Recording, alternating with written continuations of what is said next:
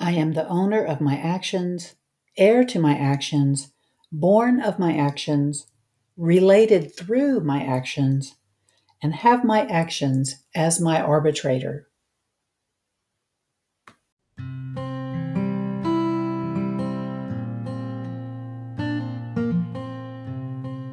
Hello, this is Christy Bates of Oxford, Mississippi. Welcome to episode 101 of the Deep South Dharma podcast, being released on Sunday, November 29th, 2020. If you are listening at the time of this release or shortly thereafter, I certainly hope that you're keeping yourself safe physically in terms of being careful around the holidays, but also protecting yourself mentally and emotionally through finding ways to stay connected to others. I've been listening to people share wonderful stories of ways that they have taken advantage of having a bit more downtime to do more connecting in ways that are very meaningful for them, whether it's the Zoom calls that everybody's been doing the last 8 months or so, or sitting down to write long intended letters, letters which I trust are very gladly received in whatever way you send them, whether on paper or through email. Our topic this week is typically referred to as the 5 reflections. This is a study of a section of the Upajjhana Sutta, which is from the Anguttara Nikaya 5.57. The 5 reflections are often referred to across all traditions of the Dharma, and we're using a particular translation of Thanissaro Bhikkhu to feed our contemplation today. So we'll get into that shortly after I remind you that Deep South Dharma is available to you both from a Saturday morning, hour-long service. We do some chanting, meditation, and discussion together. And then we also offer just a 20-minute meditation time called Midweek Meditation on Wednesdays at 11:30 Central Time. You are welcome to join us at any time for those. The links appear at deepsouthdharma.org.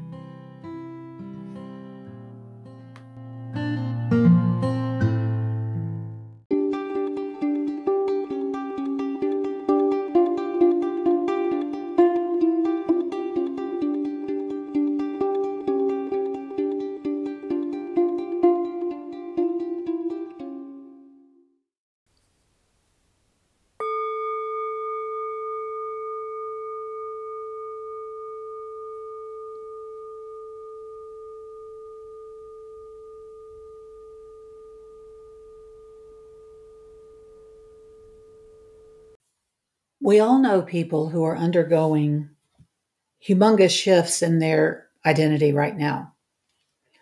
Sometimes because of a job loss, sometimes because of accommodations we've had to make for ourselves or our loved ones in an effort to protect ourselves from COVID-19.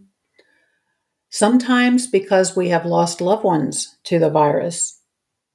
And of course, a myriad of other ways that people are being affected at this time. So I thought it was a good time to revisit what is typically referred to as the 5 reflections. It's a segment of the Upajjhana Sutta, and it goes as follows. There are these 5 facts that one should reflect on, whether one is a woman or a man, lay or ordained. Which 5? I am subject to aging, have not gone beyond aging. This is the first fact that one should reflect on, whether one is a woman or a man, lay or ordained. I am subject to illness, have not gone beyond illness. This is the second fact that one should reflect on often, whether one is a woman or a man, lay or ordained.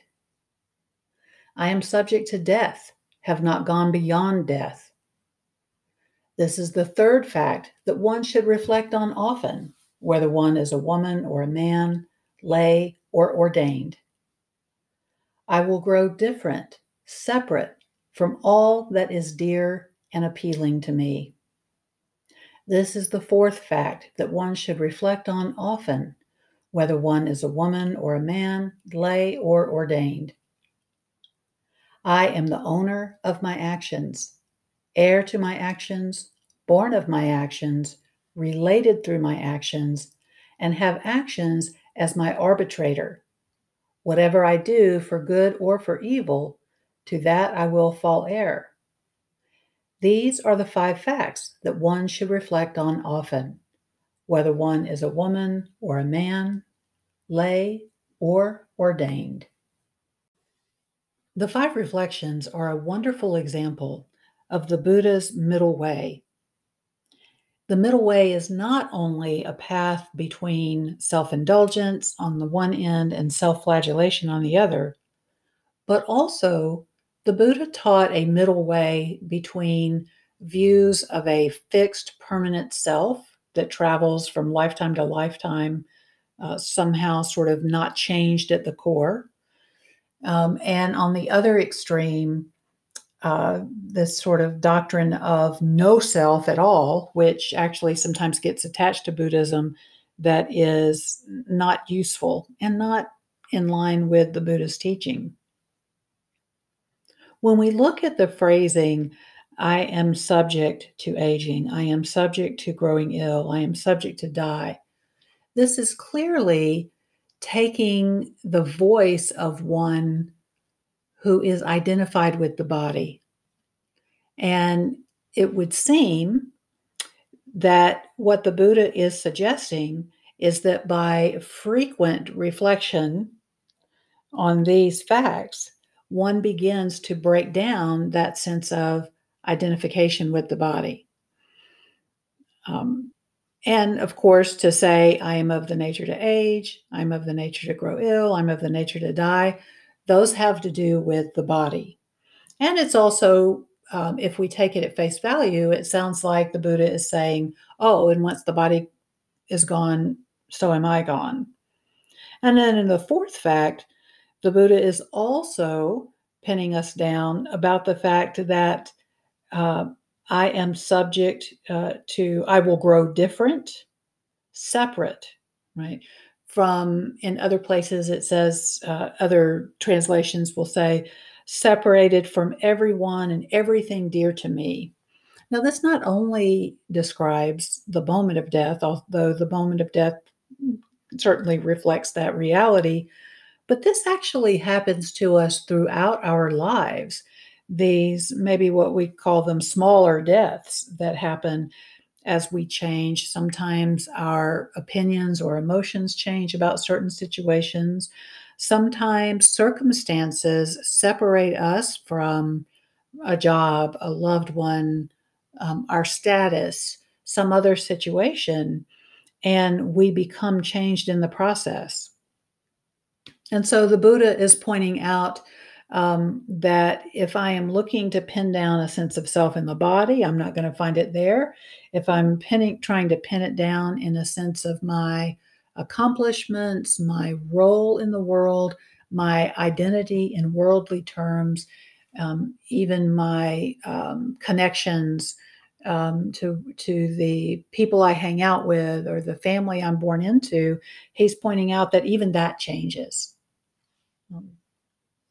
But I think it's really valuable to recognize that, on the other hand, the Buddha is saying that there are some things in this world that do belong to us, that do that do stay. I think the phrase was my closest companions, or in some versions it talks about our actions being closest companions.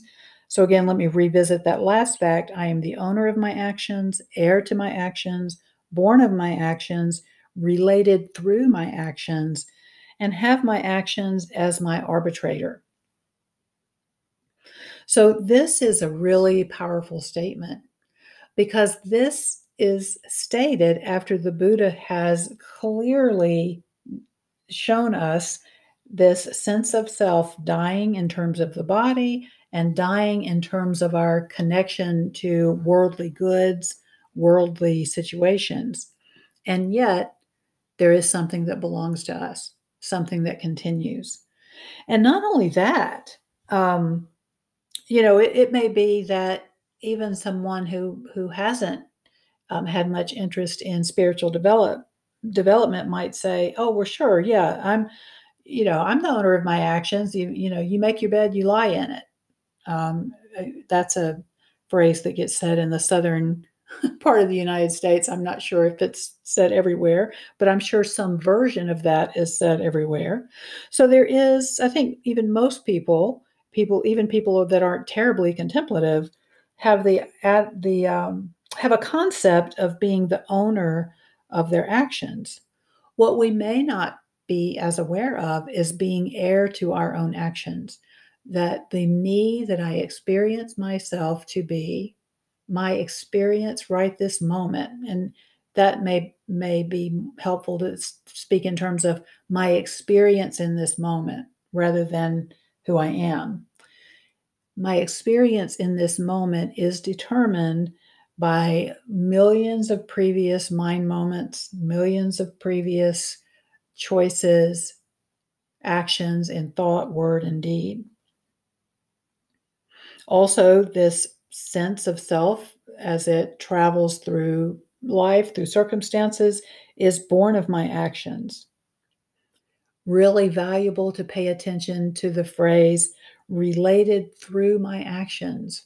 What does it mean to be related through my actions? I think this is one that we can pay particular attention to right now in a way that's useful to us. Here we are at this time in history with perhaps more awareness than ever that we are not in charge of everything. In fact, there's really only a handful of things we can be in charge of. And so, how do we choose to be in relationship to those things? I can be aware of hunger in the world and my relationship to that. I can take action around that that makes me miserable, that makes me feel guilty if I have enough to eat, makes me feel guilty for being alive, even. I have seen that extreme in people. Or I can become related to that subject through my actions by dedicating some portion of my income to feeding others, whether that feeding is the feeding of the physical food or providing the means for other people to earn a living, to grow their own food, whatever that is. So this concept of being related through my actions can be really valuable to us right now when there's so much that's overwhelming for us. I think I've said in earlier episodes that one of the most useful, helpful things to do is to, if we feel completely flattened by our circumstances and feel powerless to do anything about systemic injustice, a really lovely thing to do is that every time there is pain over that, to donate some small amount of money toward people who know how to handle that, toward organizations that are working to make changes in our systems that are just for all of humanity. Lastly, this idea of having my actions as my arbitrator. That word arbitrator is really interesting. This idea of my actions being this arbitrator between me and the world, right? And so, what this says to me is that the Buddha did not claim that I do not exist, nor did he claim that the world out there, does not exist. He is saying there's something here that is me. It's not my body, right? It's not my attachments. It's not my degrees or my job or my whatever. But there is something that is me that has some reality to it. There is an other, there is a world out there that responds. And how is that response determined? It is determined by my actions. Actions of thought, actions of word, actions of deed. And so for those of us that are on either end, again, with this recognition of the Buddha's middle way, we can have an inflated sense of our power in the world. We can have a deflated sense of our participation in the world.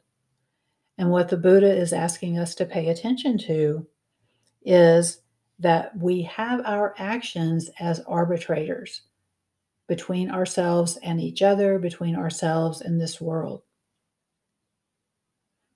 So you're not nothing, is what I'm trying to say. In the wake of whatever changes you've experienced this year, there may be times that you feel like nothing compared to how you saw yourself before. And what these 5 reflections can do for you is to help you see yourself maybe as more than you ever saw yourself before.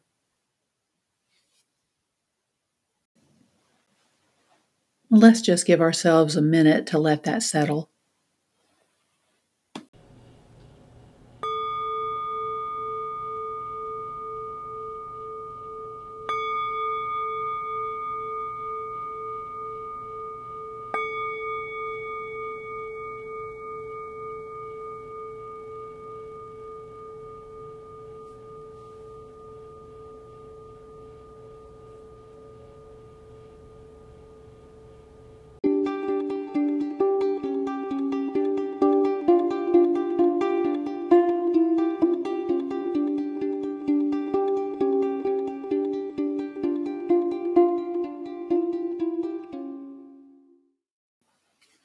I am really grateful for my connection to you, a person who would listen to a podcast about the Dharma.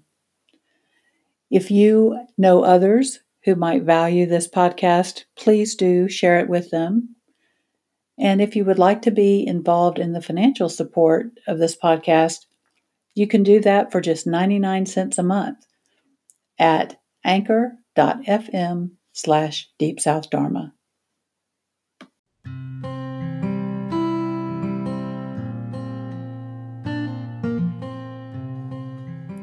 Thank you for joining us for this episode of the Deep South Dharma podcast.